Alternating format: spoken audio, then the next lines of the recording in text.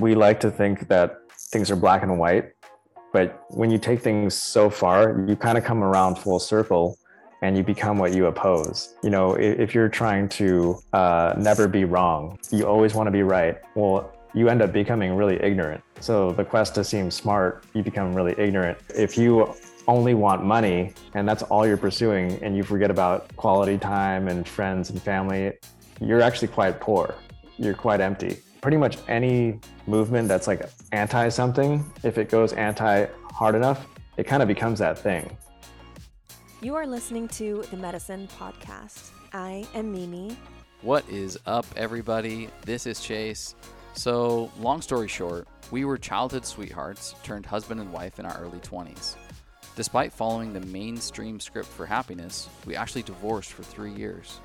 Only to later reunite as soulmates with a brand new outlook on love, God, health, and the real medicines of the universe. If you find yourself wondering, is there more to this life, to health, to God, to love? Then you are in the exact right place. Consider this your bridge to expansion for body, mind, and relationships. We are uncovering and discovering with you. Let's go take the medicine. Hello, audio friends. Welcome to episode 127, a very special and different type of episode of The Medicine. We brought on one of our good friends, a true pioneer artist in the consciousness space. Mark Wooding, the talented and, dare I say, genius behind the animations of After Skool, whose novel approach has amassed 2.25 million subscribers on YouTube. And for good reason. You guys, people want this education. Mark has a unique way of bringing potentially confusing or complex issues to life with creativity and fun. From great minds like Alan Watts or Eckhart Tolle, and even comedians like Joe Rogan and Dave Chappelle. When I watch After Skool, I sort of forget that I'm expanding my consciousness because I'm also being entertained at the same time. So in this episode, we are sharing actual clips taken from 4 different videos on Mark's channel. We all get to listen in on the wisdom from these videos. Then Mark, Chase, and myself offer our takeaways and opinions. We are lifting the veil on Mark's creative intentions behind his work. He has hundreds of incredible videos, but we narrowed it down to 4 of our favorites. You can check the show notes to watch the full videos on YouTube, which we highly recommend. If you appreciate Mark's work, I invite you to consider supporting his Patreon monthly, like Chase and I do. For less than you'd spend on like a latte or a green juice, you can support Mark's work and energetically contribute to our world expanding its consciousness. Personally, I believe this is a very small act with a significant ripple effect. Let's help create the more beautiful and unified world we all want to live in. Just go to patreon.com/afterschool. That's After Skool, SKOOL. And please share this episode and tag us and After Skool on Instagram. We would love to see what you guys thought of this type of episode and what you want more of. Okay, enjoy, my loves. Thank you for spending part of your day with us. Hey, you guys, welcome back to the Medicine Podcast. My name is Mimi, and I got my love, my beautiful man here with me. What is going on, everybody? God, I'm so stoked to have this episode finally coming out. We've been talking about it forever. We had Mark on. Mark is one of the OG medicine guests. Yep. And what's crazy is from the time you were on, you have since moved close to where we live, and we've become just freaking awesome friends. And I thoroughly enjoy our time and our conversations together. So it was inevitable that we get you back on the podcast, jump through some of your more recent work, and reintroduce everybody who listens to The Medicine to Mark Wooding. Welcome on, man. Thanks for having me. And I'd like to say that you two are a big part of the reason why I actually chose to move down to San Diego, because I'm like, people down here seem so happy and healthy and smart. So, it's been great year and a half getting to know you guys, and thanks for teaching me how to grow mushrooms. Yeah. Yes. Yeah, totally. Definitely. Yeah, it's just been great. We love every time we get to hang out with you, talk to you, because you're one of those people that really has a lot to say, but you're very intentional with what you say and how you say it. And I think that that's just really rare to get someone who's equal parts. Like, I have a lot to say, but I also want to listen a lot. And you're so intentional with, hearing people and like really mulling things over. Like, it just seems like you're always thinking about what it is that the other person is saying, like really running it through your system before you just immediately respond. And I feel like that is a ninja life skill these days. But Well, it's yeah, become a bit of a problem because sometimes I listen so intently that I think about what they're saying so deeply that I forget to respond, and it seems like I'm not listening at all. I can see that. Yeah. Slow to speak. I Yeah. think it's somewhere in the Bible. Yeah, Slow to speak. right. I think Jesus or Moses or one of those guys mentioned it was, productive. Totally. Your work is, I mentioned it the first time we did a recording, but I'll refresh everybody here. It was so transformational for me at a time in my life when I was at an absolute low. I had completely hit burnout in my professional career, and I was divorced. I guess I'm still divorced, but I was divorced and separated from the love of my life, and was just wondering, like, man, there's got to be more to this life. There's got to be something else. And I'd heard of this Alan Watts character, and I've never done well with like reading books or like just reading text. And so I have typically gone to YouTube to find much of my education. So type in Alan Watts, and here's like, a cartoonized version of some of his work. And it ends up being your content on After School. And it's beautifully artistically represented through your art and through your whiteboard representations of these various, great thinkers' ideas. And for me, it was just an immediate download. Like I was able to take these really, profound ideas and concepts and actually understand them in a whole new way just by being able to experience them through their art. I've shared to countless people. There are countless accounts of feedback from other individuals that are like, holy shit, this is changing my life. This is also really fun. I feel like I get to watch cartoons, yet expand my consciousness at the same time. And so just so much gratitude for what you do. And it's been even more in the last year and a half to 2 years as this sliding world that we live in completely turns its inside out and is questionable in every way, shape, and form. To have this consistent database of information that can just grow the human experience and pose questions that we all should be asking, it's really invaluable. And I'm so stoked that we get to share a little bit more of what you do today. Wow, thank you. That is incredibly humbling to hear. And yeah, I never really imagined where this would go. It just kind of started intuitively, just sketching and drawing and asking the same questions that you were asking, seeking the truth, and just kind of pulling that thread of my curiosity. And you never know where it'll take you. Yeah, I love that. I mean, for me, I was introduced to your work through Chase, and immediately I was like, this is play.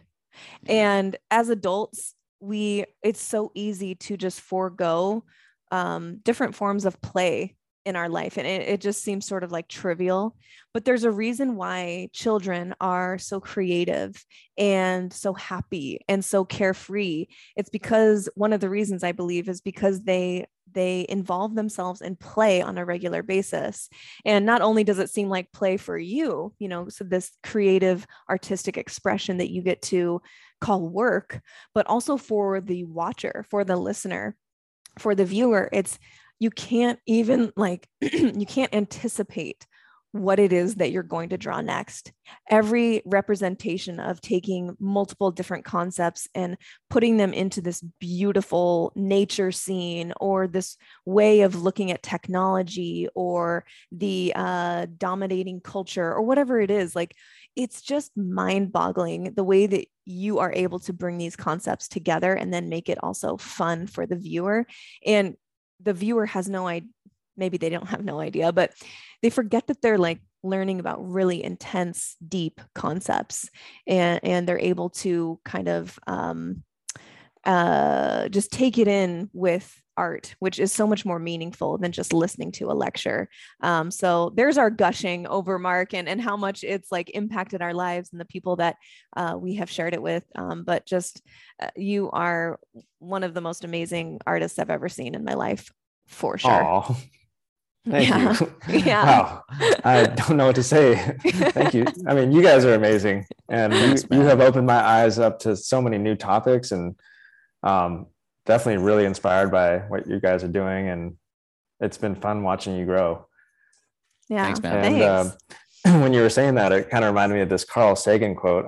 I can't say it word for word, but it's pretty famous, where he talks about what his experience was like going in and talking to kindergartners on the first day of kindergarten. And all their questions are so deep. You know, what is a dream? Why is the sky blue?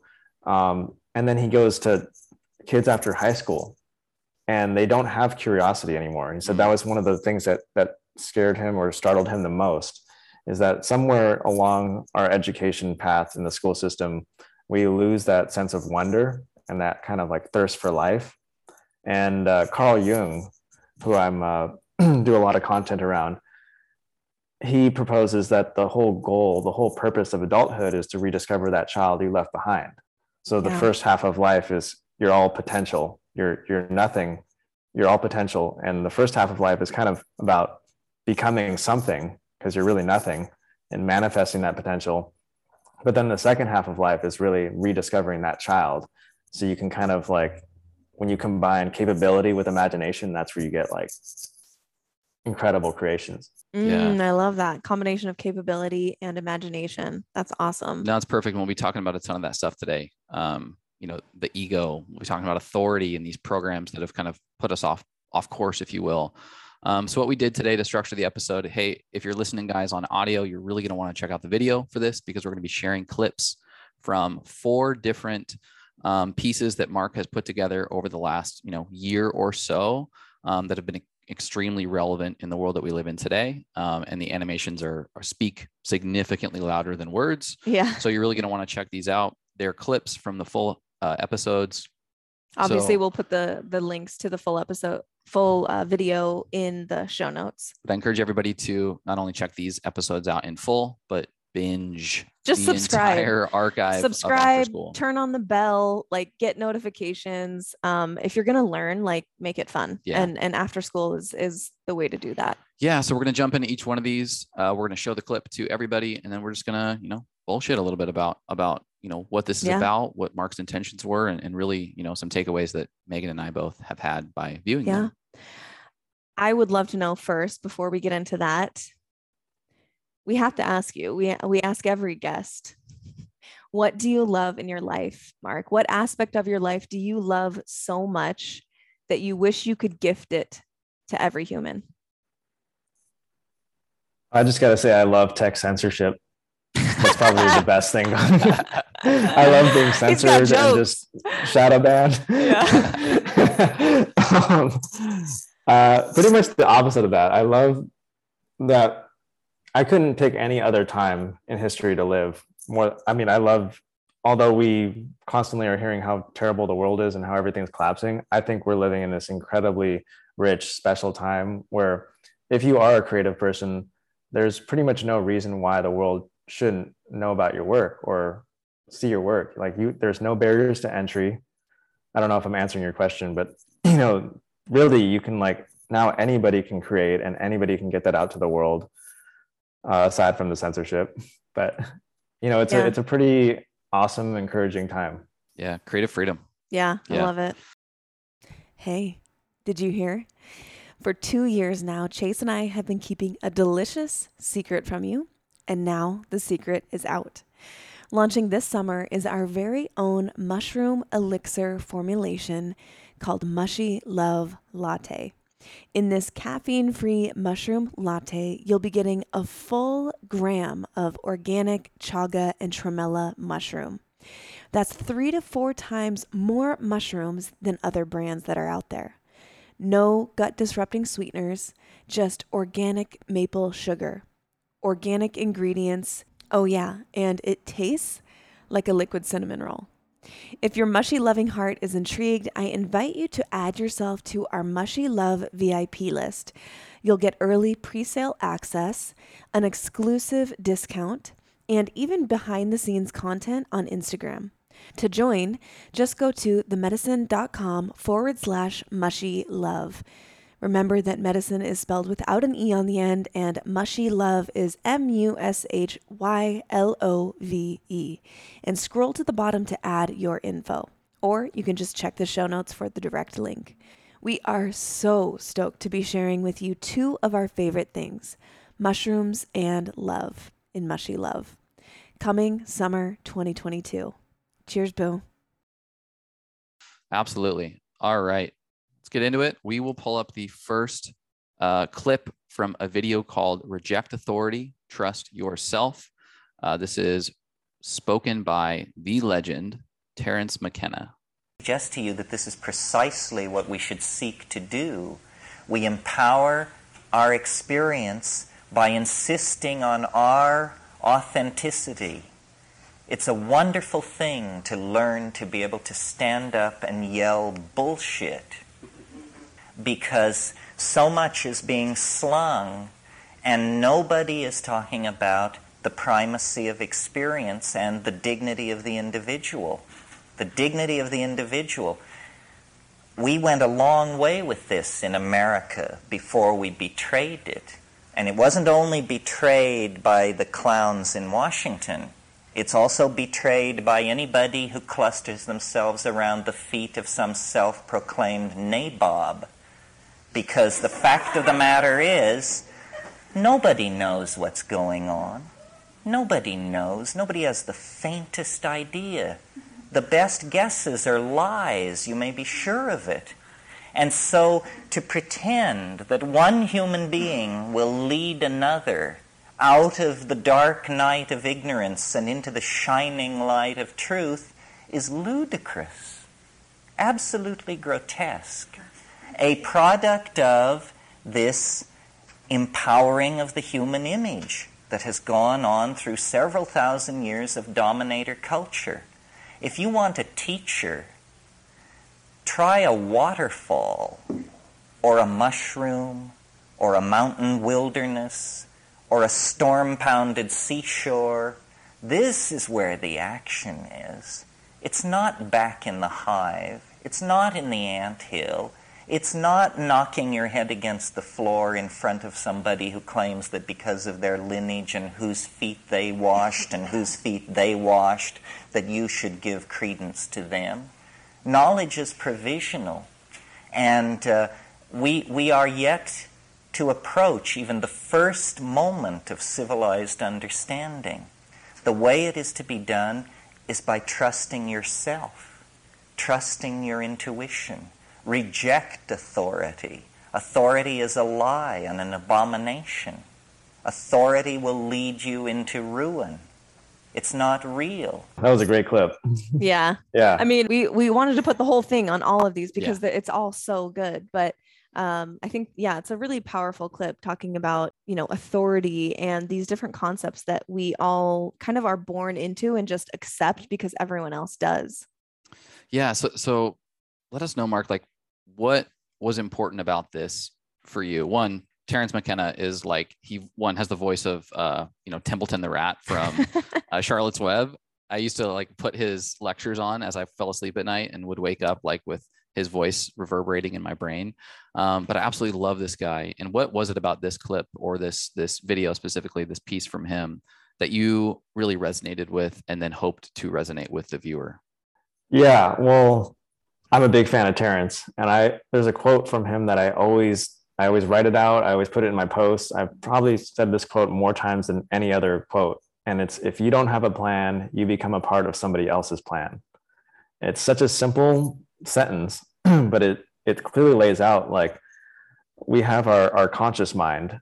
And if we use our conscious mind, we get closer to our truth, our wishes, our desires, where we want to go in life. When you think about what you want to achieve, that's a conscious thought. But most of the time, we operate on the subconscious mind, where we're not thinking about, we're not aware. We're kind of just scrolling, or we're just on autopilot, or just playing out these programs and conditioning that these programs have been drilled into us. And so I think that message really resonated with me, because it was about using your conscious mind more and kind of rejecting these like puppeteers that make plans for you. And it's kind of like saying, you don't need to join a side. You don't need to be anything that people tell you are. You know who you are, trust yourself, and you are your own side. And I'm pretty sure I released that kind of at a funny time. It might have been right before the election. I'm not sure. It was a few years ago when everybody was, I mean, we're still super divided, but it was where everybody was just like trying to figure out what side you were on. And I was like, stop worrying about what side you're going to pick. Just make your own side. So yeah, that was kind of the idea. That was, I think, the first time that we really hung out with you. I remember you saying that, like, you don't have to pick a side, be your own side, pick your own side. What are your thoughts? What are your opinions? And I know this is something that's like a core value of yours, just by us being friends with you, but also there is a common theme in the videos that you choose, which I think is one of the reasons why they all resonate with us so much, because it's a theme of our podcast, which is turning the individual back into their own intuition, back into their own self, soul, whatever you want to call it, and away from maybe some of these structures that would take your power with or without you knowing it. And so I think that's one reason why we resonate so deeply with so many of your videos. Yeah, I think a quote pulled out of that from the clip is, the way it is to be done is by trusting yourself, trusting your intuition. Reject authority. Authority is a lie and an abomination. Authority will lead you into ruin. And going back to what we were talking about, even at the start of the podcast, we're born into this world and we're given these various authority figures that, at least in like our culture, we're essentially told at a very young age, they are perfect to be respected, to be obeyed. Teachers, coaches, pastors, church leaders, adults in general. And it's kind of a mindfuck, because then you get into adulthood and I'm like, oh my God, I'm the same age at 31 than some of the teachers that I had.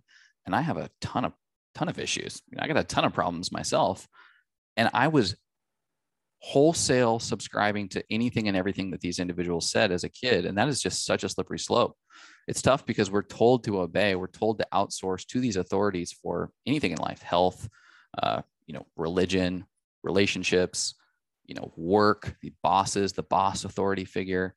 And then if that's the muscle that's been groomed over the course of time, and the world starts to split and there starts to become these polarizing authorities, it's a recipe for what we've been finding in the last couple of years. Nothing but confrontation, nothing but hostility between which authority you subscribe to.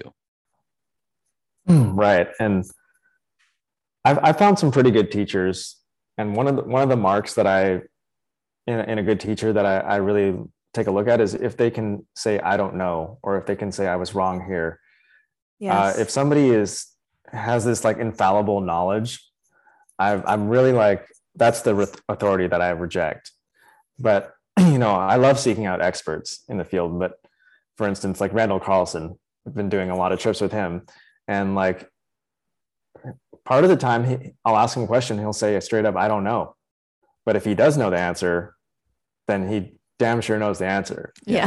So I listen up. Yeah, that's a really a great thing to think about as we, we're all kind of filtering out people that we want to pay attention to. I think that that's a really important quality is, do they have the ability to say when they're wrong, or maybe they don't have the answer? And that's something that we ask all the time. Guests that come on here is like, when was the last time that you changed your mind in a significant way?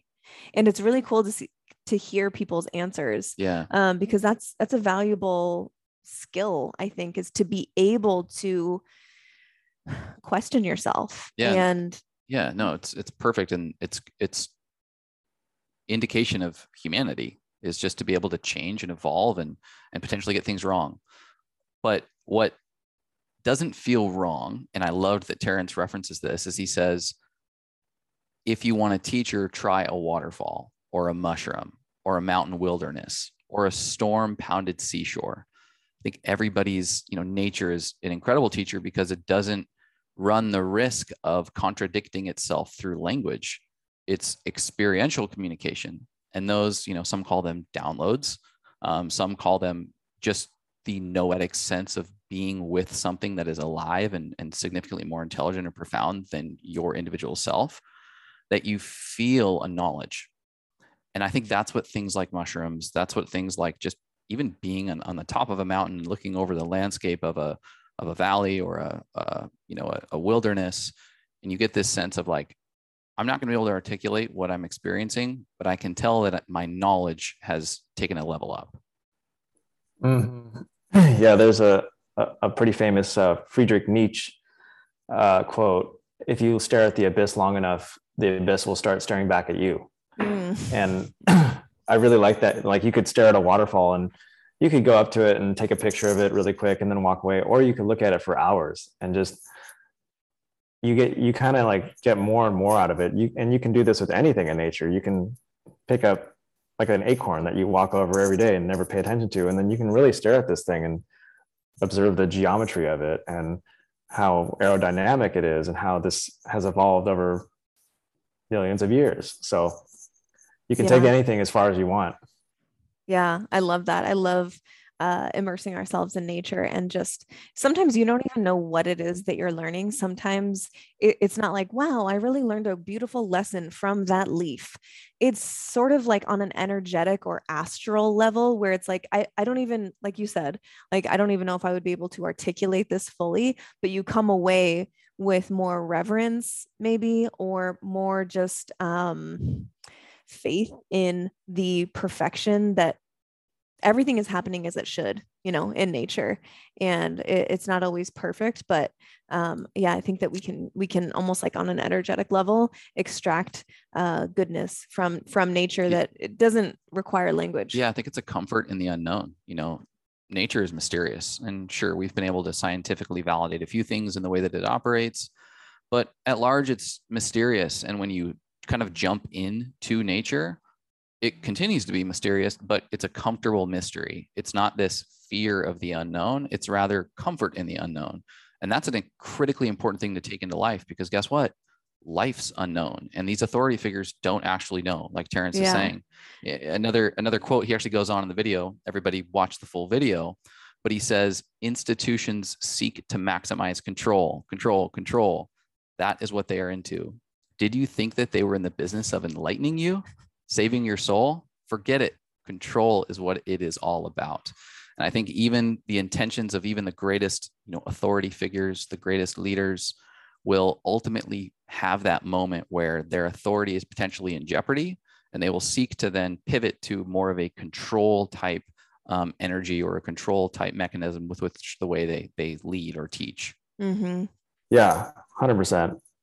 There's a couple ways I wanted to respond to that, but something that came to my mind a little bit earlier was about being at that borderline between chaos and the unknown, and taking lessons from nature. I went on a hike last week, and my life had been kind of chaotic. I wasn't feeling so well. And so we went on this walk by the ocean, and the waves were massive, like 10-foot waves just crashing against these rocks. And I was like, good God, those things are huge. And then, I'm looking out there for a while, and I see this little speck out in the waves. And I'm like, that's a sea otter. And this sea otter was completely just chilling in these like giant, huge, like turbulent waters. And I just watched this thing for so long. And I'm like, how is he just completely relaxed in this absolute chaos? And I mean, the sea otter was just hanging out on its back, and then a giant wave would come, and it would kind of like very nonchalantly go under the wave and then pop back up. And I'm thinking, I kind of got a lesson from it. Like, wow, look how comfortable it is. And like, maybe I can take some of that energy and take it home with me. Yeah. I love that. What a good example. Yeah. That's kind of like a concrete lesson. Like, I can just ride the wave of chaos, whatever it is. It's always going to change. It's always going to end. Nothing is permanent. And maybe that's one of the greatest lessons that nature can teach us is cycles and change. And there's always something new. This is never going to be the eternal state. It's always changing. So no matter what you're going through, it's going to be different sooner or later, whether that's good or bad. Hey, homies. All right. Here's a question we get all the time. Is it okay for generally healthy people to take Immune Intel AHCC, or is it just for people with serious illness? This is a great question. And most of the world is aware now just how critical a healthy, functional immune system is in order to maintain long-term health. But it's still easy to forget about your immune system until it's too late, until there's a breakdown somewhere, until your body is dealing with something quite serious. So what happens when generally healthy people take AHCC? Well, it's sort of like fixing the roof when the sun is shining. And now your house is much less likely to flood because of a leak. How does it do this? AHCC works like a boss to quickly enhance the immune system, cell function, and communication.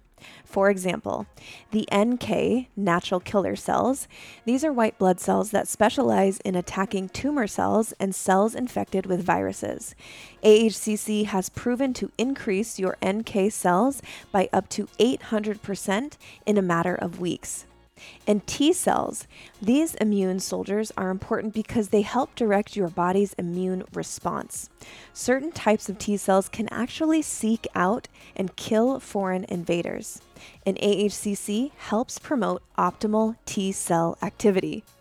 I know that I want this intelligence in my body every single day.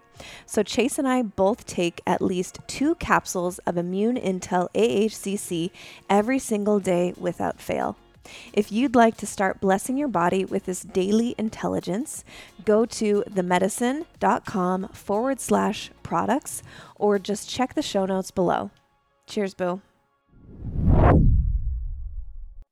Yeah, Terrence McKenna said that the greatest lesson from psychedelics is that nothing lasts. Just understanding that nothing lasts. Yeah, definitely. Yeah. Perfectly put. Any closing thoughts before we move on to video number 2? Let's do the next one. All right. Let's do it. Thank you, Terrence. Moving on to the illusion of money, time, and ego with the one and only Alan Watts.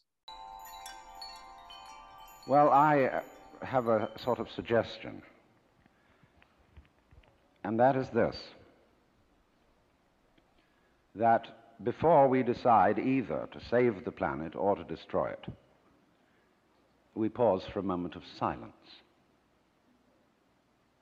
I don't mean that kind of grim silence which one observes when somebody says, such and such a famous person has just died, and we'll observe a moment of silence in his honor.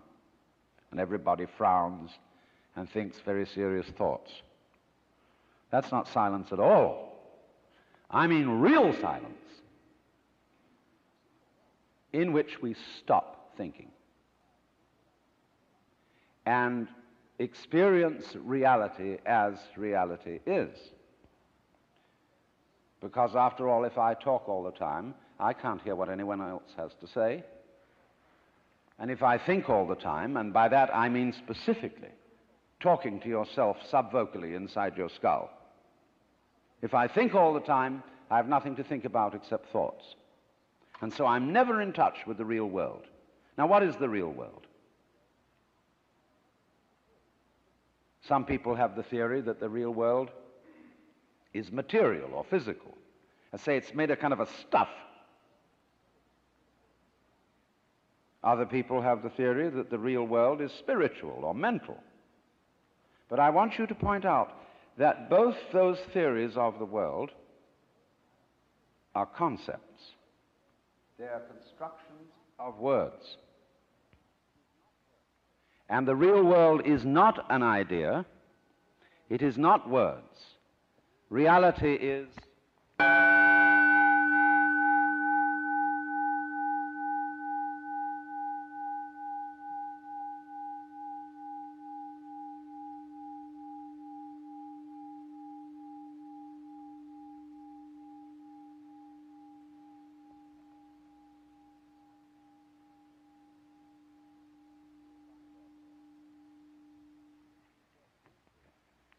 You will find, therefore, that if you get with reality, all sorts of illusions disappear.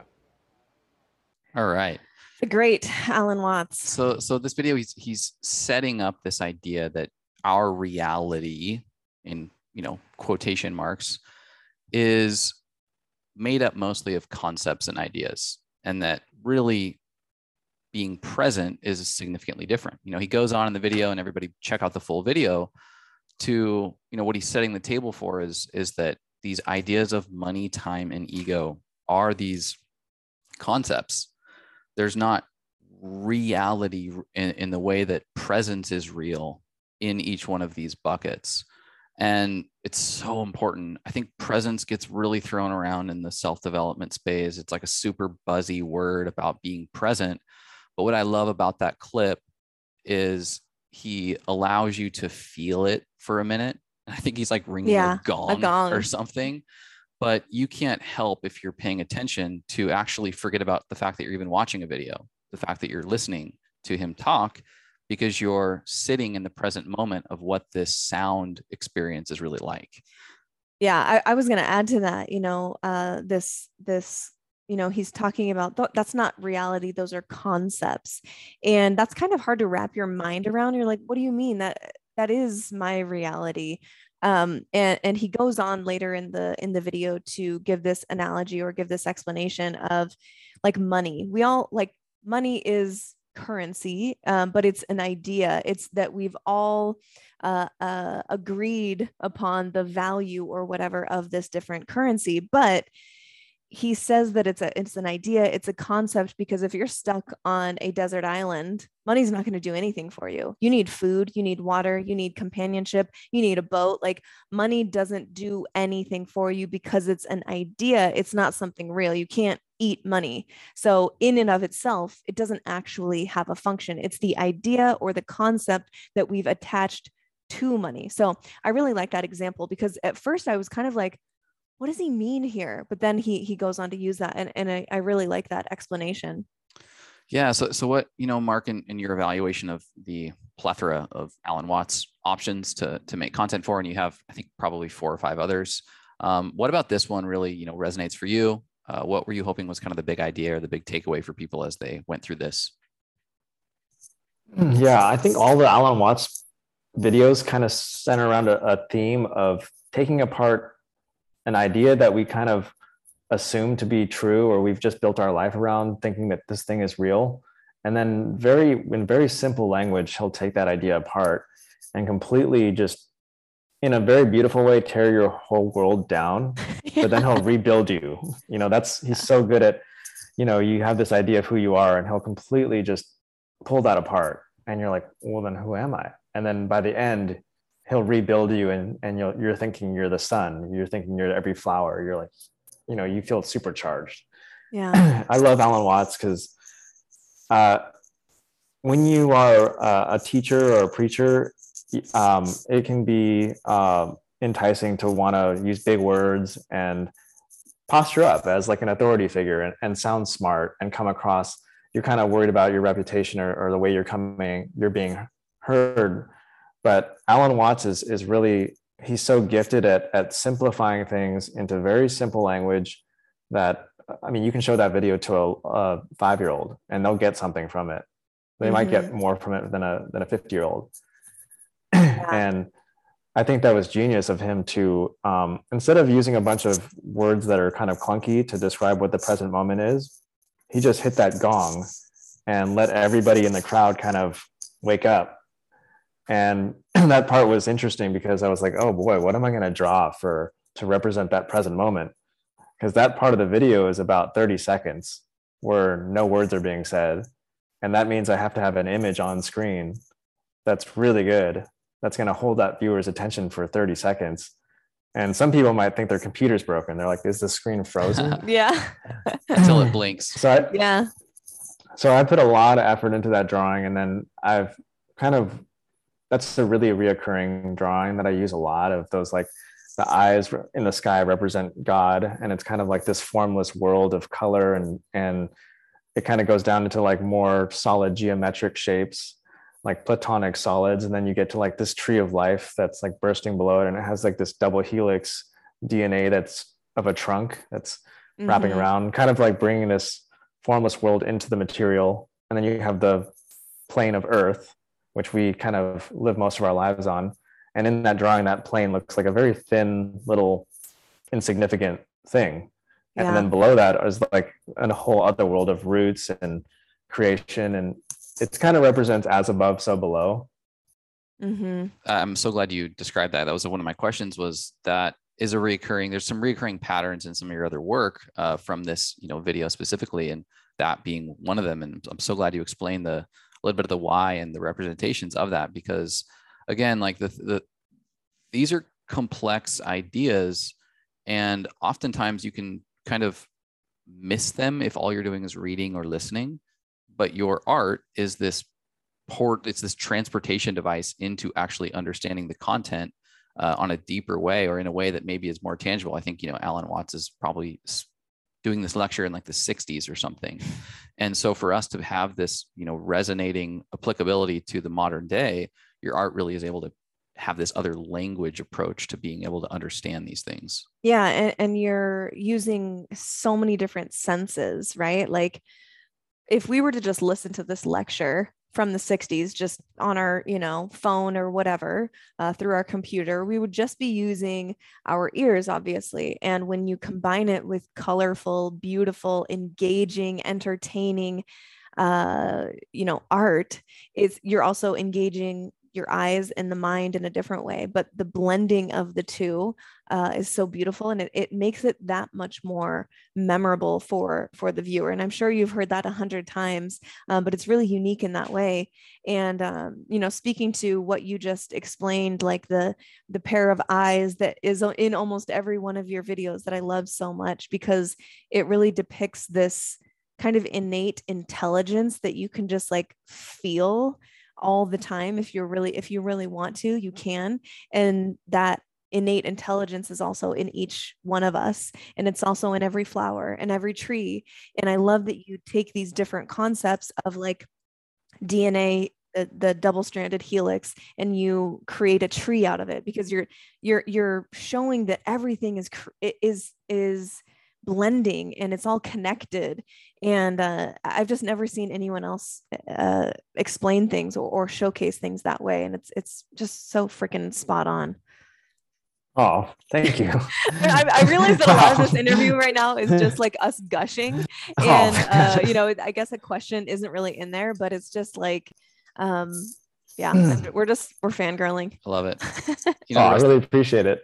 I was just going to say, I think there's something really special about my art plus Alan Watts. I don't know why. I feel like it's like a combination that just works so well, because his voice is like from the deep past, and when you kind of hear it, it almost sounds a little bit like God. Yeah. And I'm trying to bring those older concepts that have kind of been lost and trying to bring them into this new digital world in a very approachable way. And it's crazy how relevant those ideas still are, and they kind of become more and more relevant the more our world kind of rocks back and forth.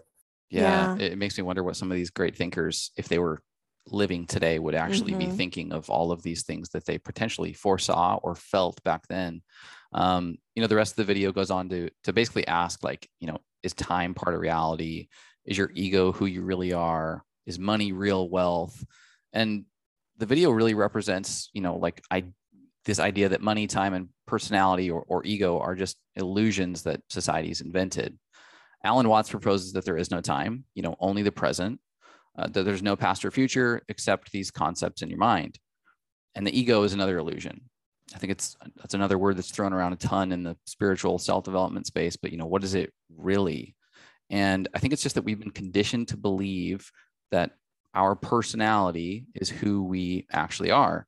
And so when he explains that the ego is only a small, limited fraction of the real you, it really pushes you to examine, like, what am I beyond my achievements, beyond what other people have labeled me as? And so a consistent theme here is like, where are you attached to something external that you're looking at as almost a resume to define yourself and who you are, rather than just the natural present vibration of you. Mm-hmm. He talks about the same thing with money. He uses the menu and the food analogy. Yeah, where money represents wealth the way menu represents the food. exactly. And we're living a life where we're more concerned with the menu than actually experiencing the food. We're more concerned with what we appear to be versus experiencing ourselves in authenticity. Yeah, Absolutely. And I think a lot of people are waking up to that now. I mean, especially with what our money is currently doing. Yeah. People are kind of like running away from money, in a way, and trying to figure out all these different avenues to put it into. Yeah. So I'm curious, a question that's just popped up in my mind is, you've listened to how many, probably 1,000 hours now of all these different great thinkers that really talk about the illusion of things like time and self and ego. How have you changed? How have you changed your view of yourself by working with these thinkers and teachers? And then really, I mean, you have to get, your work is intimate. You're displaying their ideas through your hand. How have you changed as you look at yourself or interact with yourself after interacting with all of these teachers? well, I think I've become a lot more self-aware, but it's really hard to like assess yourself. This is part of the awareness. It's very easy to assess others. Yeah. And say, oh, I see you've changed, but it's difficult to see it within yourself. But you always, each day seems pretty much like the day before, but you look back and things are so different 10 years ago or 20 years ago. Let's see, how have I changed through the course of this journey? I guess if you go back to my very first videos, I'm almost like, who was that guy?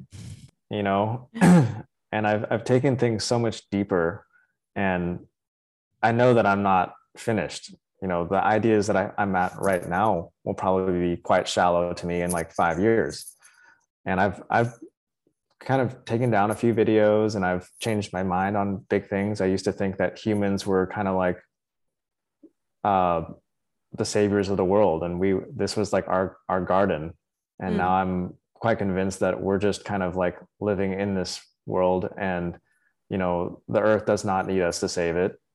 Although I'm a big fan of conservation and protecting the nature, we're just kind of like visitors here.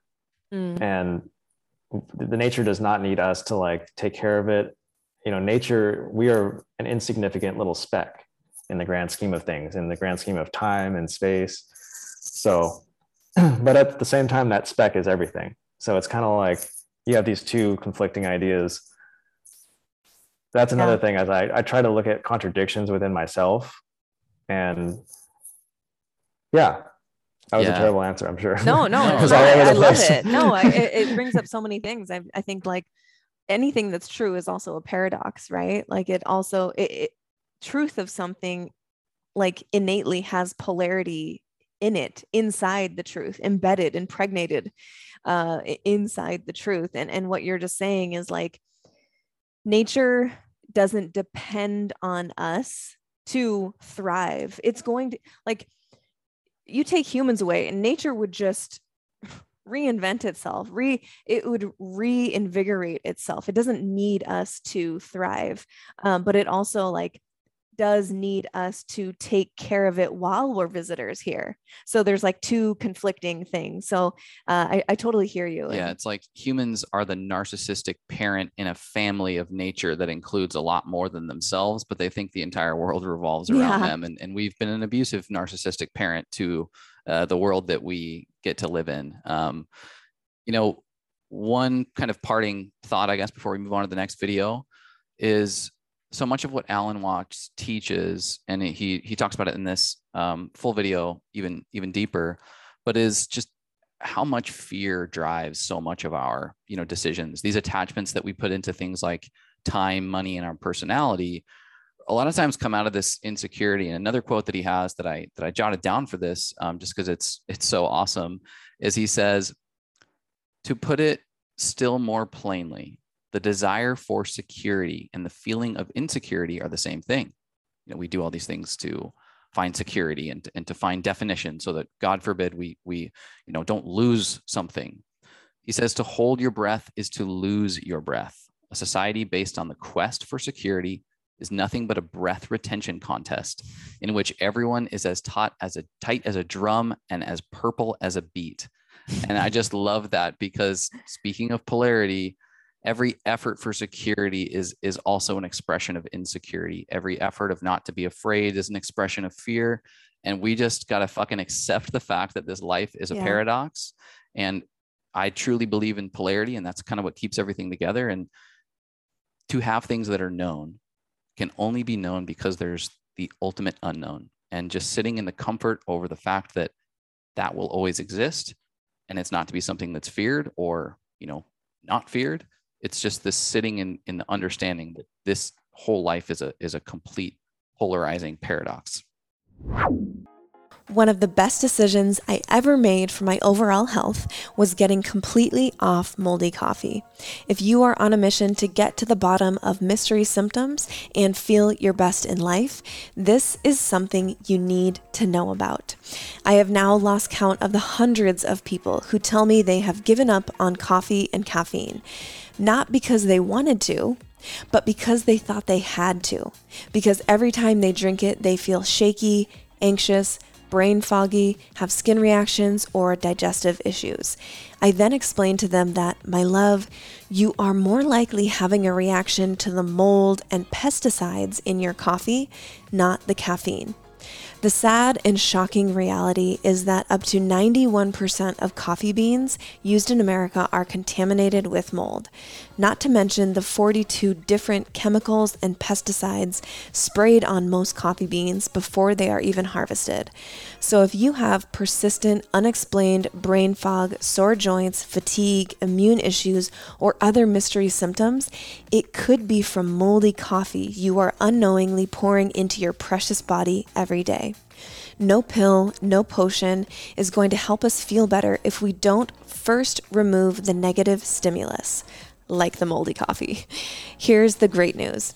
If you love coffee, you don't have to give it up. Every day I drink delicious, mold-free, pesticide-free coffee that supports my overall health in the best way. It's my Reishi King coffee. King coffee is organic coffee mixed with the spores from reishi mushrooms. This unique and potent combination allows me to enjoy coffee while also supporting my hormones, my immune health, my nervous system, my digestion, my mood, my stress levels, and so much more. If King Coffee was a pop star, she would absolutely be Beyonce, potent and divine. If you love coffee, I invite you to ditch the mold and try King Coffee for yourself. It was one of the best decisions I ever made for my health. I can't and won't go back. To learn more about what makes reishi spores and King Coffee so unique, you can check out episode number 6 of this podcast. And to grab your King Coffee, do not buy on Amazon. That is illegal and expired product. Instead, go to themedicine.myorganogold.com and search for King Coffee. You can also just check the show notes or my Instagram bio for a direct link. Bringing you only the best and only what I'm obsessed with. Cheers, boo.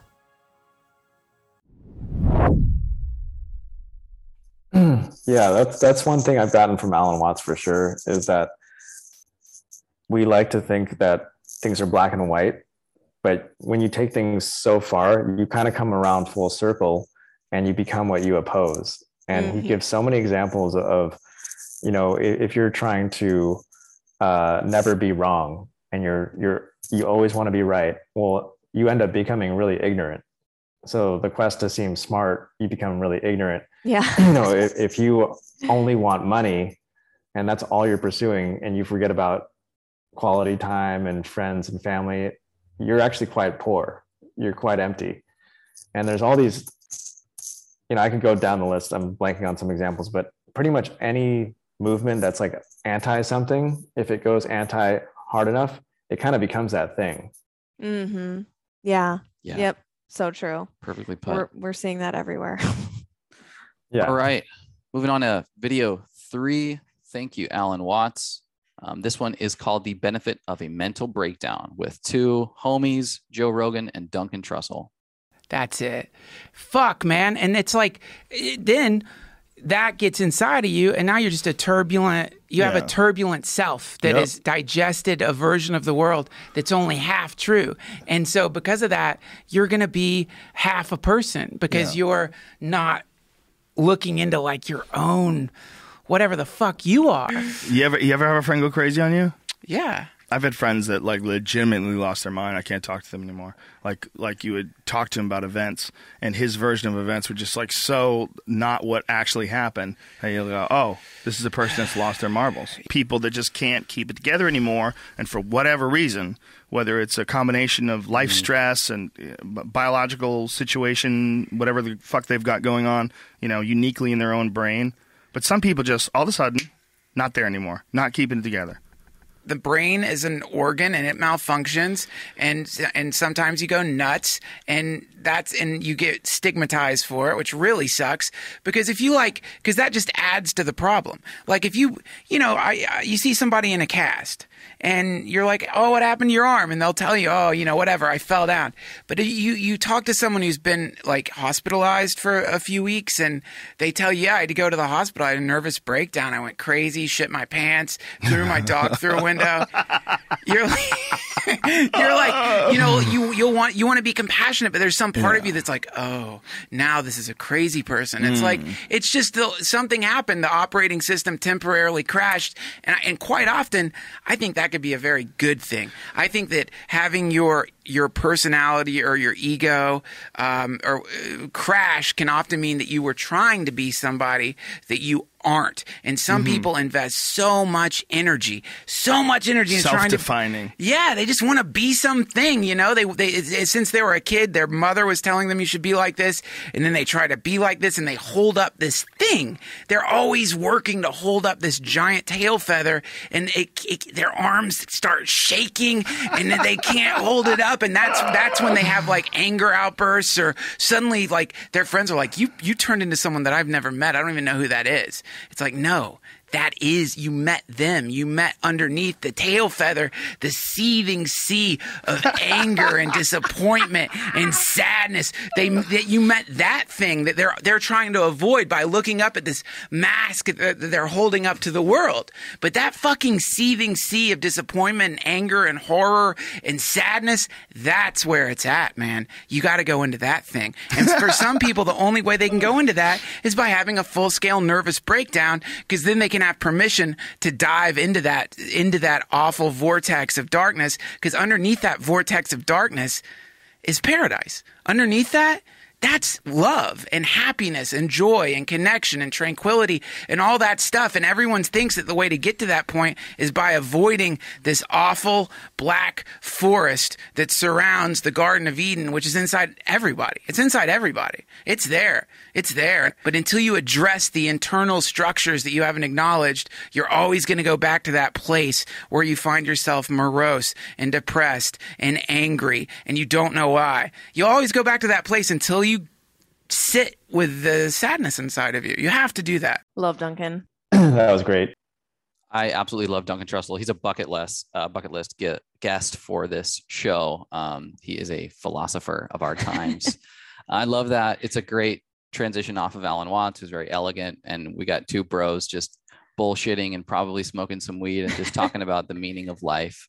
And this one is so fun because it gives approval for this thing that humans dread so much, which is, God forbid you lose your mind a little bit. God forbid you have mental illness, or you have moments of these deep valleys and these dark spaces in your life. And it's looked at like it's the ultimate failure, yet there is profound breakthroughs in so many of them. You know what, for you, Mark, comes up when you watch this video? What was it like when you were, artistically representing this conversation between Joe and Duncan? Yeah, I've always been drawn to comedians, and like so much of my channel deals with like deep philosophies or scientific ideas. And I find that comedians are such a nice breath of fresh air, yet at the same time, they really touch on these dark truths. Like I've done George Carlin, I'm blanking on a few names, but a lot of Joe Rogan, Dave Chappelle, Kevin Hart. I want to do a Tim Dillon one. I sent him a message, and he's busy right now. But Tim Dillon is hilarious. But while he's super funny and he's like very free with his words, he also is incredibly smart. So I've gotten a lot out of his episodes. But it's been a while since I've watched these, and just looking back on that one, it's pretty funny. Like I was just straight up chuckling the whole time. Yeah. Duncan is such a funny guy, but like that he's like been through some stuff, and that's why he can talk about it. Yeah. One thing I pulled out there is having your personality or your ego crash is a good thing. Like this is just permission, everybody, that midlife crisis, or which happens like 12 times in a life, and everybody thinks it's just like one time, but it can happen all the time. The seething sea of disappointment, of anger, of sadness, that is where it's at, man. That is what you have to go into. And a mental breakdown is permission to finally go into that. Underneath that vortex of darkness, he says, is paradise, is love, joy, tranquility. Yet we all avoid it, and we're scared of it. And I think as the video goes on, Joe starts to mention that if we can start looking at these things like they're not red flags, they're signs of a potential breakthrough. These moments where you feel like you're having an ego death, a personality conflict, is a good indication that you're not doing something that is aligned with your core purpose or your core mission. And so if we can start to like reframe mental illness into just feedback that our intuition is giving us, that we may not be doing what we sort of are called to do in this life, it can be a little more inspiring to just live life at large. Yeah, you said it. That was a fun episode, and I try to mix it up between like really heavy, serious topic, and then something extremely light and something kind of funny. So yeah, that kind of just reminded me that maybe it's time to get back to some of the lighter, funny ones. For the last like 2 years, we've been inundated with all the pandemic stuff, and like literally every single expert's take on whatever field they're studying is that this is going to be the end of the world. Like you can go to climate change, you can go to pandemics, you can go to plastics in the ocean, you can go to like like every forecast leads to like the end of the world. And it's like, for me, I'm exhausted of it. Like, yeah. So I really don't want to beat that drum of like the world sucks and like everything's collapsing too much. Actually, I'm kind of over that. Like I want to just make things that are more about positivity and spirituality, but you definitely have to explore the dark side. Like, like what Duncan Trussell says is that you have to, and Carl Jung talks about this a lot too, is you have to explore that shadow side. You need to, it's so important to know that good and evil is not external. It's all within your own heart. And if you are pointing the finger out at the external world and saying that's bad, that's evil, that kind of just shows your lack of awareness of yourself, that you don't know what you're capable of. So rewatching this clip, and just what you were saying, Chase, at the beginning of kind of our breakdown, reminded me of something that Paul Chek told us the last when we were at a workshop of his, and he posed this question, and he said, if you could wave a magic wand and only keep the wisdom that you've attained through happy times, like birthday parties and magical psychedelic sex and all these joy-filled activities, right? Think about all the wisdom that you've acquired from those type of happy, joyous, exciting events, right? Now think about all the wisdom that you've gained due to pain and manipulation and heartache and negativity and things that have gone wrong in your life that you have then had to learn from. If you could only keep one set of wisdom, which would you want to keep? And everyone was just like, oh my God, it gives so much purpose to negativity, pain, the dark stuff that's within us. Like it has to exist for us to continue to learn about ourselves and to continue to gain wisdom, I think. And I just love how he depicted that. And this clip really reminded me of that, where it's like, we don't, yeah, of course, we don't want all of these horrible things to happen to us every day. And like, we want to enjoy life, but it does give you a bit of a reframe when something negative is happening in your life that's like, damn, this really sucks right now. But in a year, I'm going to look back and think, holy shit, I learned so much from that experience. Yeah, no, you said it, Mark. Yeah. It's being able to properly evaluate these dark times. I think in the self-development, spiritual space, oftentimes we bypass that. We bypass the ickiness of what it feels like to kind of be in the shitter. Or we do the opposite, which is chronic pessimism and negativity, which leads to like the world is ending type mindset. And you wake up every day thinking that not only is the air that I breathe going to kill me, but it's also, you know, everything that I watch on TV is propaganda. And I'm not saying those are wrong. I feel that as well, but it's not allowing that to sink into your psyche and your perspective and the decisions you make on a daily basis. So it is this happy medium between not spiritually bypassing and kind of like chronic positivity, realizing that if you sit in the darkness for a minute and just take inventory and observe about what's going on, you can actually take those realities. And we've been talking a lot about polarity, understand that polarity exists so that if you're sitting in the darkness, it opens up the potential for something to be lighter, to be better. And that it's a matter of stepping out of that and realizing what are the steps to get to this, you know, potential for polarity, this potential for something lighter. And I think that's, you know, really what you were speaking to, and obviously what these guys are, you know, joking about, but in reality, just really profoundly laying out the fact that we can just turn these things, despite how shitty they are, into something greater. Yeah. So we learn a lot from our suffering, it seems like, especially what Paul Chek said. But, you know, you can suffer dreadfully or you can suffer voluntarily. Yeah. And so you're going to suffer no matter what, but you can choose your suffering. You can choose your sacrifice. So, you know, you might as well suffer to get to a great goal. So, and then face all that adversity voluntarily. That's something I got from Jordan Peterson and Tony Robbins. Tony Robbins says, life can either happen to you or for you. So you can look at all the things before you as, oh man, this is just, why is this happening? Or you can say, all right, this is like my curriculum for my soul. Mm-hmm. Yeah. Oh, that's great. Earth lessons. What are we here to learn? How can I take this situation or event, and what sort of evolution is it nudging me towards? Yeah. Yeah. You know, one last takeaway for me on this one, they go on in the video to give another example. You know, so much of this is, and it's been a consistent theme throughout our conversation, it's attachment. It's attachment to labels and to identity.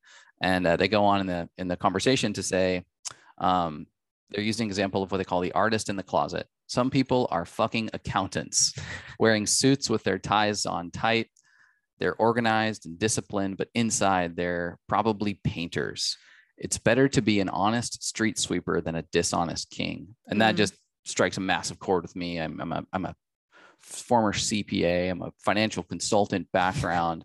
I wore freaking ties and like dressed up like with the suits, boardrooms on the top of skyscrapers. Hard to imagine now, and because I was fucking miserable. And I was miserable. So this resonates deeply as we move into growing this podcast and having conversations, you know, with people like you, Mark. And it's just more artistic. It's more myself. And I had to go through this ego death to get there. And that was, you know, my health completely bottoming out, getting divorced, and some of these other things that if we can just like, we don't have to go through these shitty moments in our life, although they're profound and can be really, really beneficial for learning.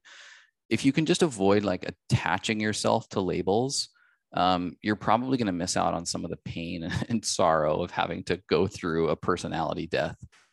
Totally. Yeah. I love it. All right. We're going to move on to the last video. This one made waves. This one, Alex Jones publicly claimed it was one of the best things he'd ever seen. This is called mass psychosis, how an entire population becomes mentally ill. This clip is a little I don't know longer. if that's the best endorsement of the video. Yeah, I It's going know, to turn off like 90% of it. We might edit that out. No, it's fine. I appreciate Alex Jones quite a bit.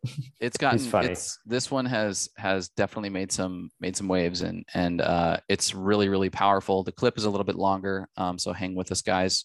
But this one has some absolute bombs. If a panic-triggering flood of negative emotions in a weak and vulnerable individual can trigger a psychotic break, then a mass psychosis can result when a population of weak and vulnerable individuals is driven into a state of panic by threats real, imagined, or fabricated.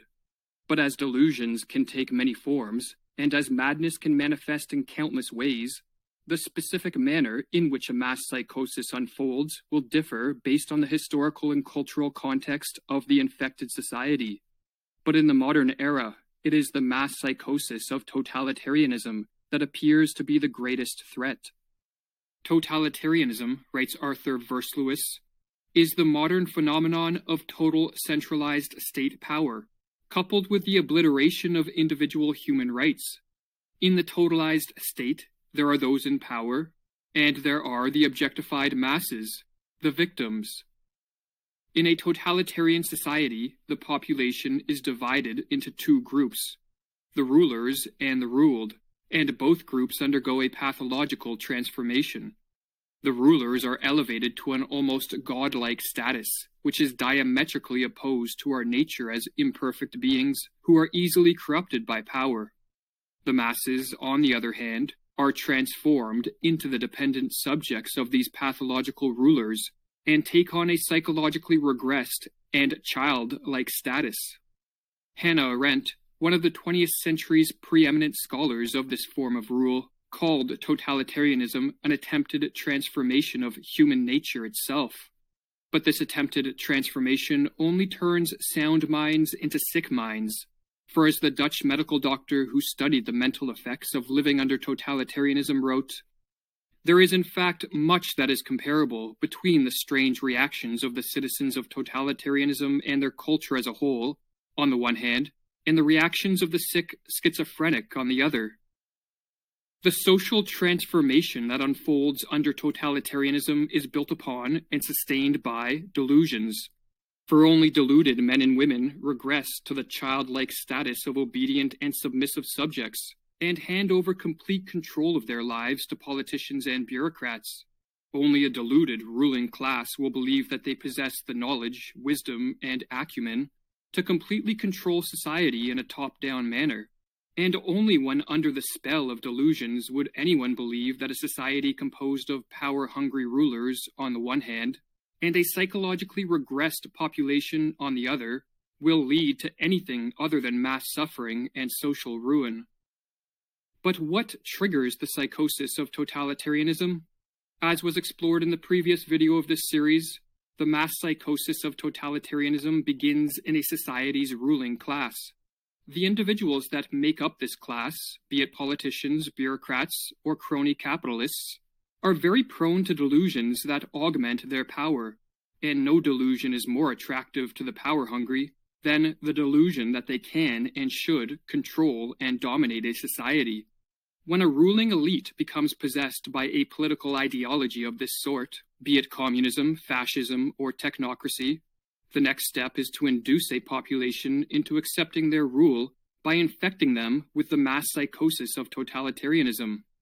This psychosis has been induced many times throughout history, and as Mirlu explains, it is simply a question of reorganizing and manipulating collective feelings in the proper way. The general method by which the members of a ruling elite can accomplish this end is called menticide, with the etymology of this word being a killing of the mind, and as Mirlu further explains, menticide is an old crime against the human mind and spirit, but systematized anew. It is an organized system of psychological intervention and judicial perversion through which a ruling class can imprint their own opportunistic thoughts upon the minds of those they plan to use and destroy. Priming a population for the crime of menticide begins with the sowing of fear. When an individual is flooded with negative emotions, such as fear or anxiety, He or she is very susceptible to a descent into the delusions of madness. Threats, real, imagined, or fabricated, can be used to sow fear, but a particularly effective technique is to use waves of terror. Under this technique, the sowing of fear is staggered with periods of calm, but each of these periods of calm is followed by the manufacturing of an even more intense spell of fear, and on the process goes. Or as Mirlu writes, each wave of terrorizing creates its effects more easily after a breathing spell than the one that preceded it, because people are still disturbed by their previous experience.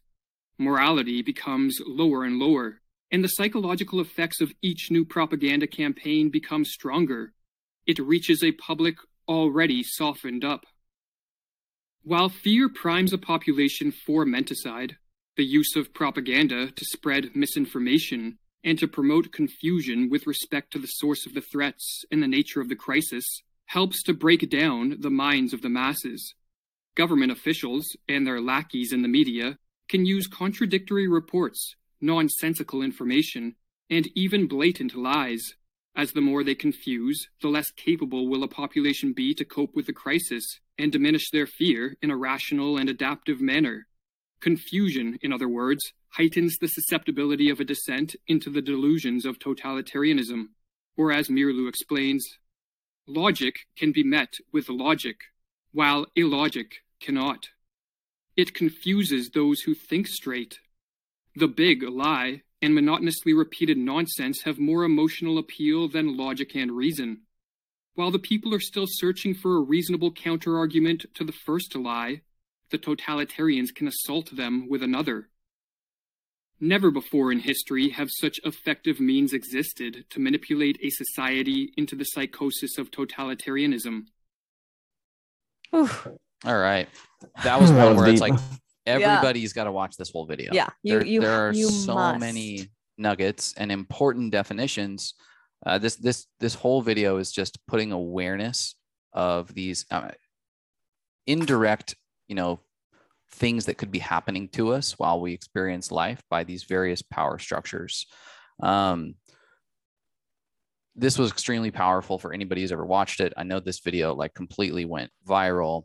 Take us through a little bit your process for putting this together, after it dropped. What was it like, for you? Tons of feedback on this one. What were some of the themes that were coming up that you saw as really impactful? Take us a little bit through that whole process. Well, this one was exciting because the group I collaborated with was Academy of Ideas, and I've been wanting to collaborate with them for years. I love their content. They're probably my favorite YouTube channel. They put so much effort into their scripts, but they don't really have any visuals to go along with them. They might put some pictures or just some text. So I've always reached out to them over the years and saying, hey, I'd love to, animate some of your thoughts. And this one kind of just came together perfectly. They had been doing a lot of content around mass psychosis, and we decided to take all their content and just merge it into one superscript. And I remember seeing that script when they sent it to me, and I got chills while I was reading it, because I was like, this is big. I could sometimes, you make a video, you put it out there, you don't know if it's going to be a hit or not. Like this one, I'm like, this is describing what's going on. Everybody can feel that there's something wrong happening right now, but we can't put our finger on it. We can't describe it. And this so accurately just laid it all out. And it was just massive truth bomb after truth bomb, like you said. And so I really I put an extra effort into this animation. I put everything I had into this one, and it's 21 minutes, which is fairly long. Typically I used to do 2-minute videos, but now I try to make them over 10 minutes usually. But 21 minute, you think, oh, that could have been 3 videos. That could have been 3 7-minute videos. But I put everything I had into this, and pretty much when I finished it, I was just exhausted, because I put every image took hours and hours of just thinking about that image. And there's a lot of symbolism. Over the course of this journey, I've gotten really into everything has symbolism, down to how I represent each color, the color of a flower, what that means. So a lot of the stuff the viewer is probably not even consciously aware of, but they're getting it. Like I'm sneaking in these little, it's not even sneaking, it's just kind of building off the previous video and adding more symbols to that. So this one was just jam-packed with all sorts of iconic imagery, and it really makes you think about like the direction our world is going in, and yeah, it's really like kind of awakening. And the good thing about it was I deliberately chose to stay very neutral politically. In all my stuff, I mostly do, but it's funny because people of both political parties and all ideologies could watch this video, and the funny thing is, all the comments when you read it, everybody thinks it's about the other side. Yeah. You see all these liberal progressive people saying, wow, this describes Trumpers perfectly. They're all brainwashed. And then you have these, I guess, Republicans or, very anti-liberal people saying, wow, this describes the people wearing masks perfectly.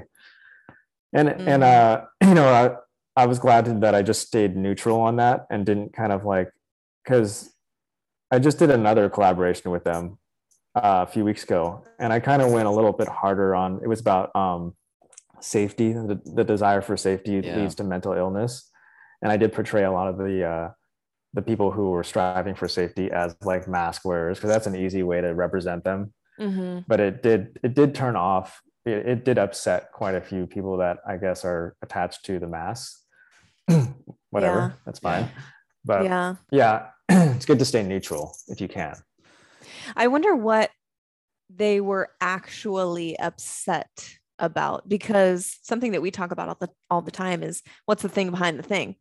Are they actually upset that you depicted, masks in maybe a negative light associated with someone who's trying to overachieve something like safety? Or is there something deeper? And I would venture to say that there is probably something, wherever you land. I'm just using this as an example. But when people are outraged and they're, angry enough to leave a hateful comment on someone's page or whatever, what are they actually angry at? I would venture to say that some of them probably are angry at the fact that they're learning from your video and they don't want to. Yeah, I think learning that they've been subject to these types of control mechanisms, and that is triggering anger. And the default mode to respond to anger in our world is to blame. Mm-hmm. And it's extremely easy. We've almost been given like, hey, when you get pissed, here's the list of people you need to blame. And your parents, depending on what position you're sitting in, you usually have a camp, and that camp almost has like a flyer when you join the group. Hey, when you get pissed, you're gonna have this. This is your top 5 as far as like who you need to blame when things go wrong. Whether that's vaxxers, anti-vaxxers, Republicans, Trumpers, Democrats, conspiracy theorists, scientific supporters. It's like you almost have like a manual depending on what camp you're in, that like, hey, eventually you're going to get pissed. When it happens, you're going to want to go hate mode on all of these 5 people. So I'm assuming that's probably what's coming up for people.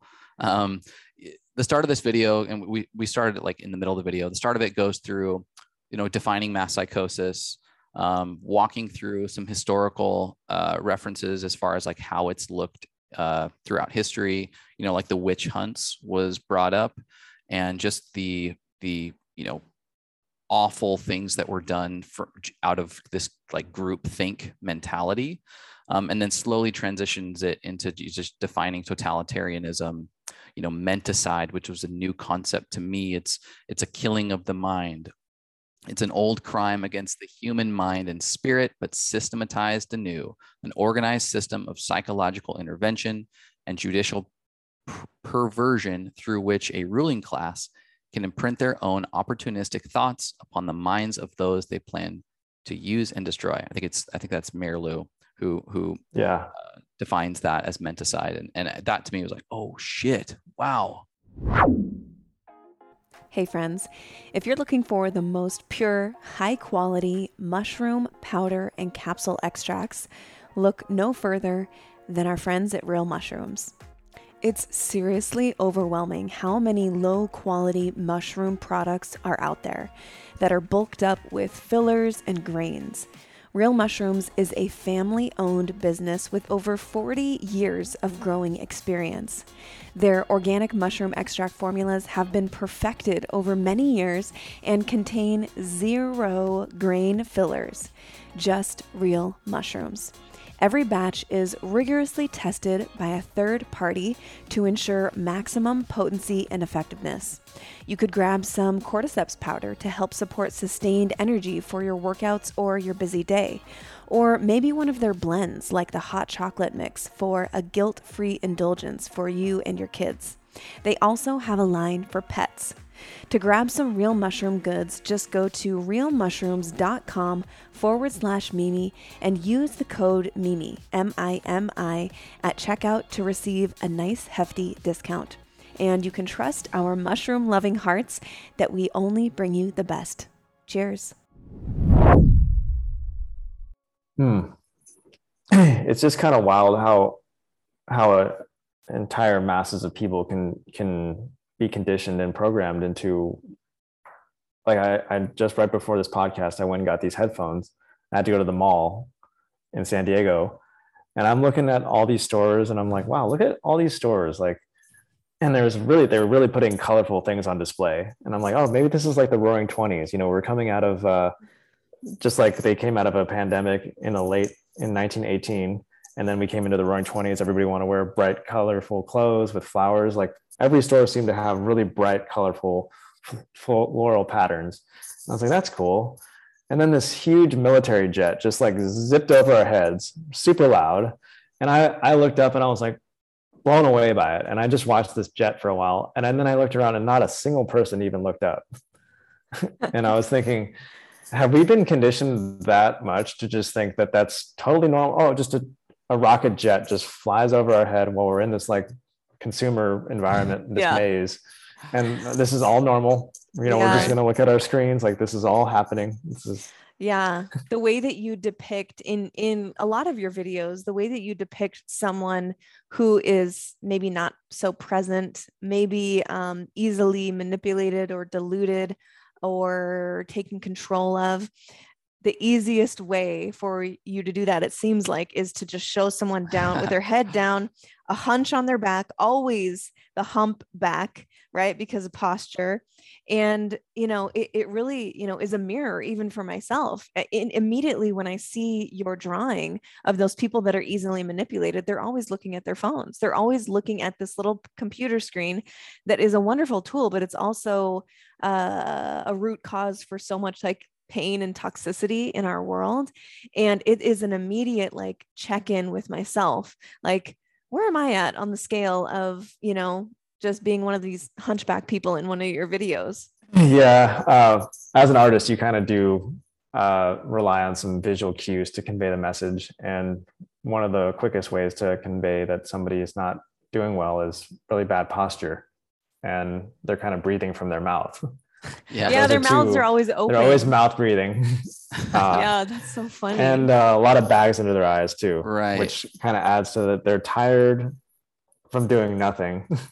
Yeah. That's true. One of the depictions I love is it's that archetype, that person who is hunched over and clearly you know, unconscious, but the top of their head's cut off, and there's, you know, these like robot arms dropping like a little Amazon icon or like a Facebook icon into their brain. And I think that's something that hits pretty deeply for people in our modern world.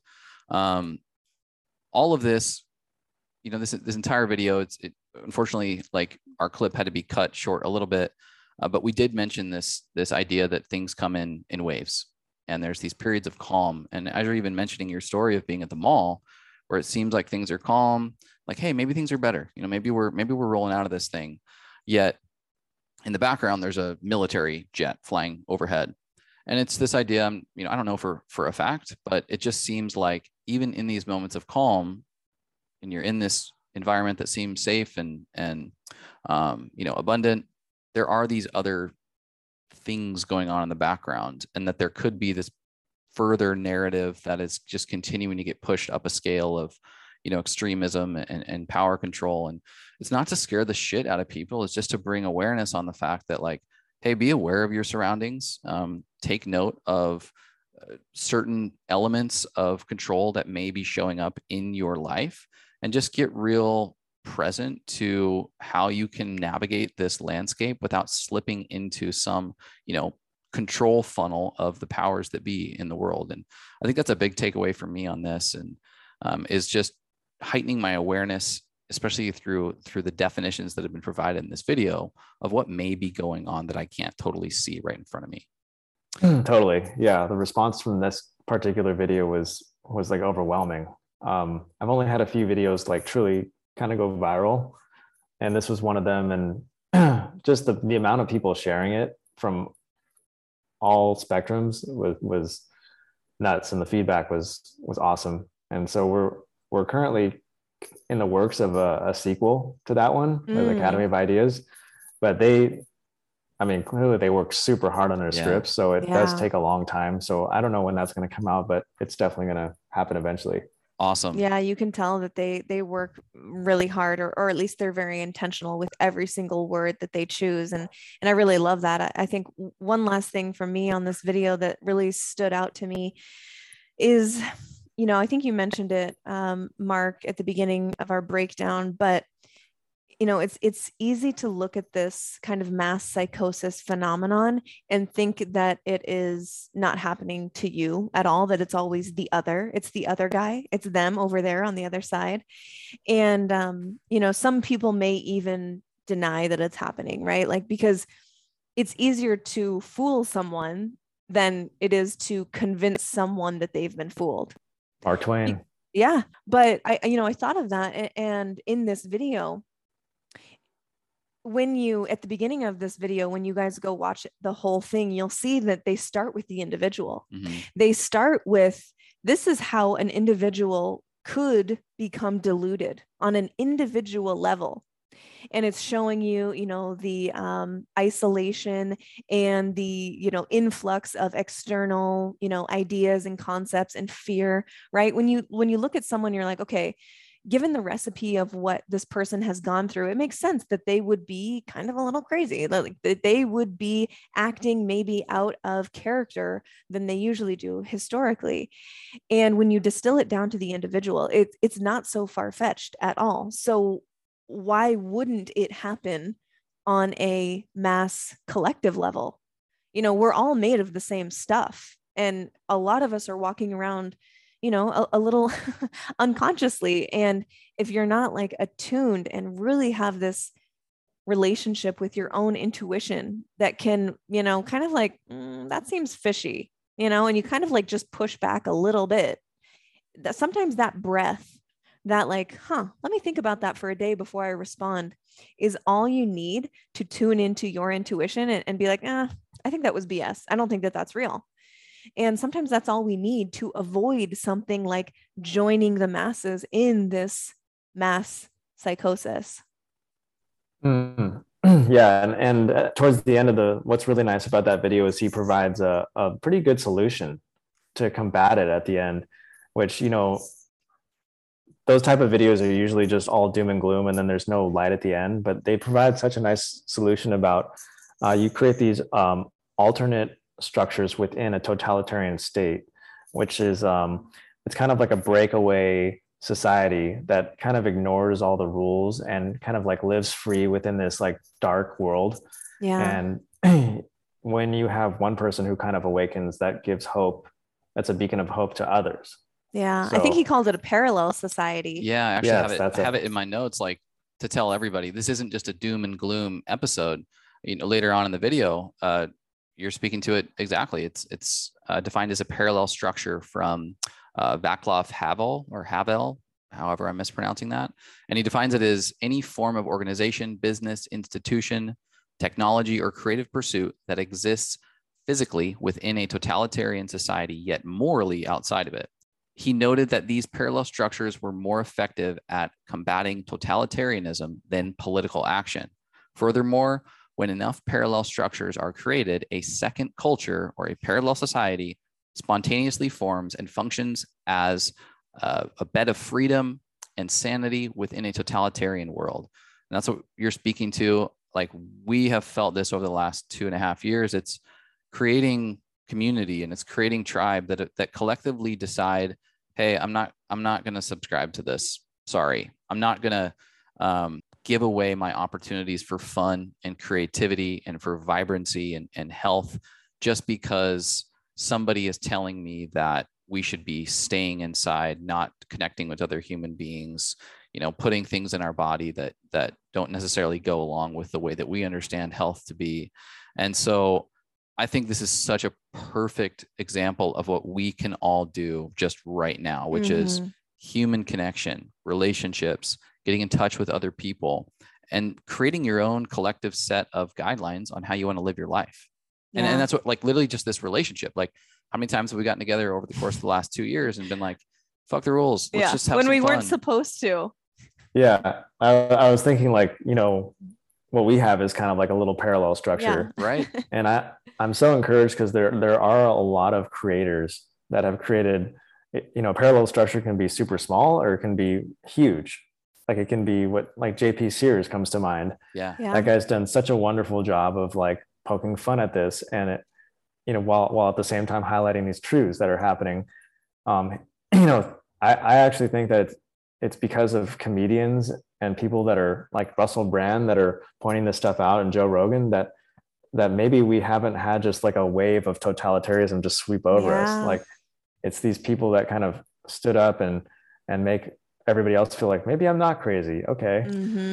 Yeah. Comedy absolutely. is such a Trojan horse for the individual to be able to learn something, because they let their guard down, they let their armor down, and they're laughing. And when the nervous system response is more relaxed and open like that, you can actually receive some of these potentially disturbing things should they have been communicated in another way, but you're able to handle it in a less fight or flight type way. And I perfectly put. I think that through comedy and through humor, it almost disempowers the authority or the scary ruling whatever, because they're not capable of humor. Exactly. They can't even exist on that plane. It's like a boggart in Harry Potter, if you've seen it. It's, the way to get rid of this creature that comes out of this closet that's your worst fear. It's animating your worst fear, your greatest fear. The trick is to make something silly out of it, and it disappears. It turns into something that is like laughable. And as a total HP nerd analogy there, but it's I think a good example. Like, J.K. Rowling has so many of these themes. She is on another level. Like, she's tapped in, and she knows that laughter and community and breaking bread together, so to speak, is really medicine for people who are experiencing something along the lines of totalitarianism. And I just want to put an invite out there that the medicine can be a parallel society. And we want to create our own rules, and as Mark would say, create your own side. And you can be on our side. Come hang with us in this parallel society. That's right. Well, great note. Yeah. You're invited too, Mark. You're part of it. You're one of the founders. You're one of the founders. You're a complete OG. I'm here for it. Yeah.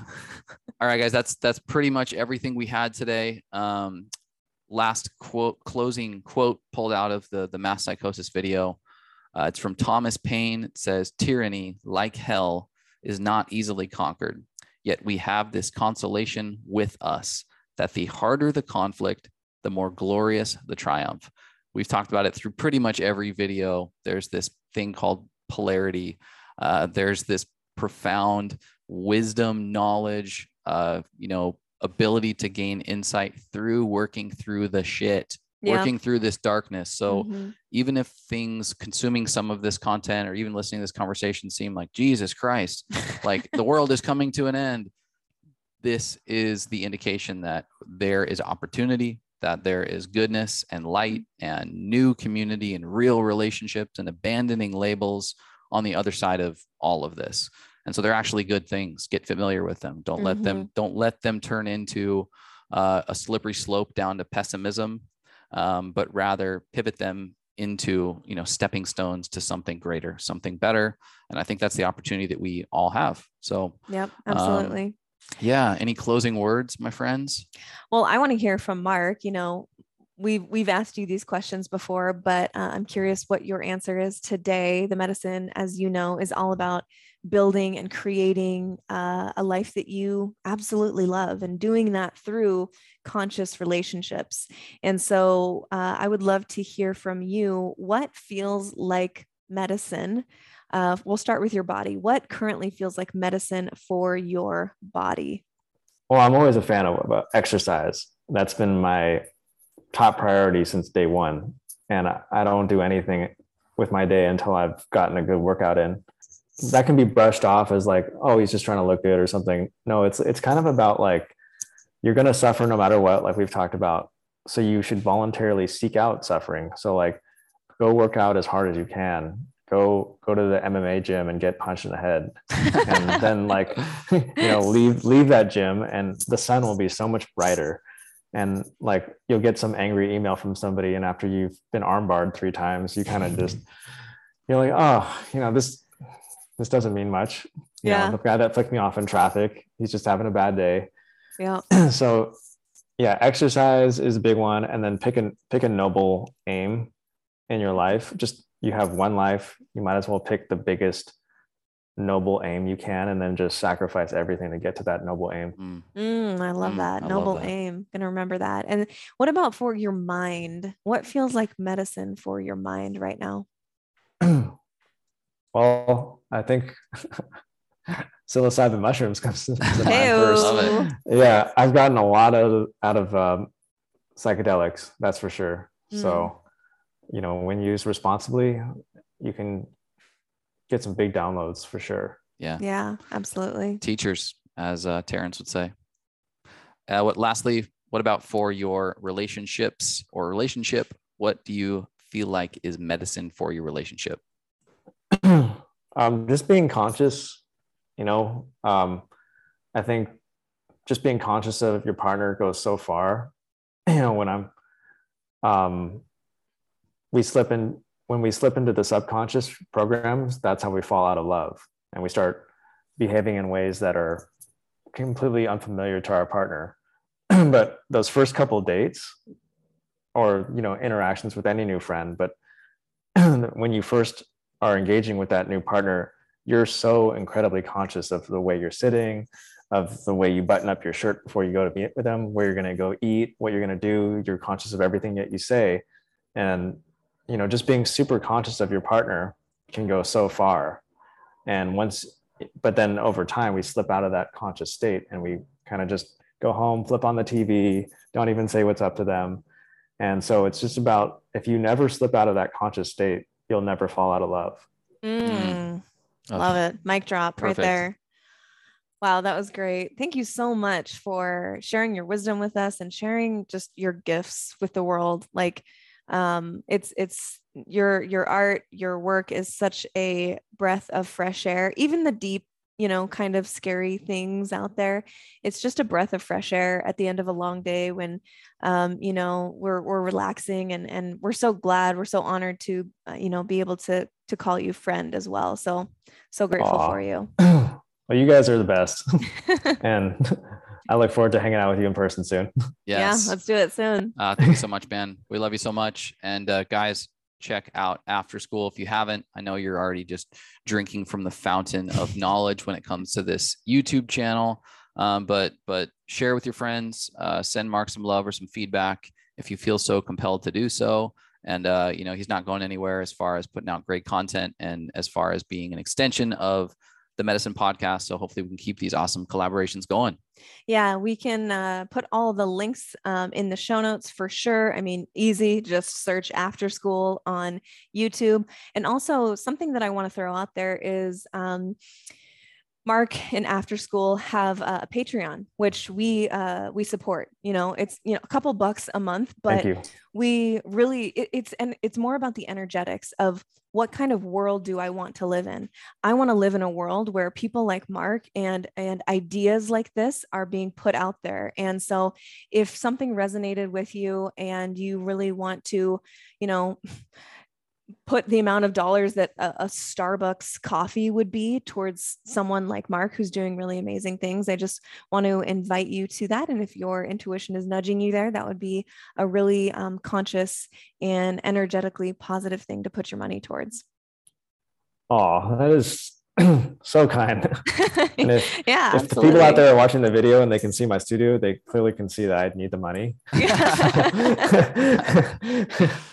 It is quite amazing. Love it. Yeah, it's really, quite amazing what you can these do. Expo markers are not cheap. Yeah. If Expo's not sponsoring you, they should Yeah, be. seriously. Come on. They're not. And I've written letters to them. Really? Wow. Well, thank you guys so much. We know this is a long episode. I'm glad you were here and listening and filling your day with this goodness. And if you loved it, if you liked it, we would love to hear from you. We love every single share and comment.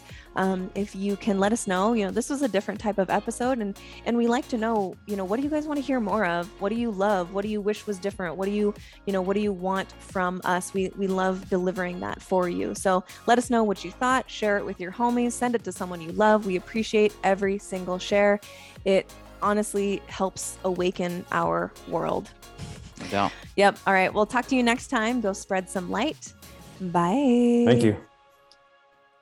If you enjoyed this episode and want to hear more from Mark, check out episode number 29, where Mark shares more of his personal backstory with us and how After School was born, how he went from teachers in school criticizing his outside the norm technique to reaching global masses with his art. Cheers and love.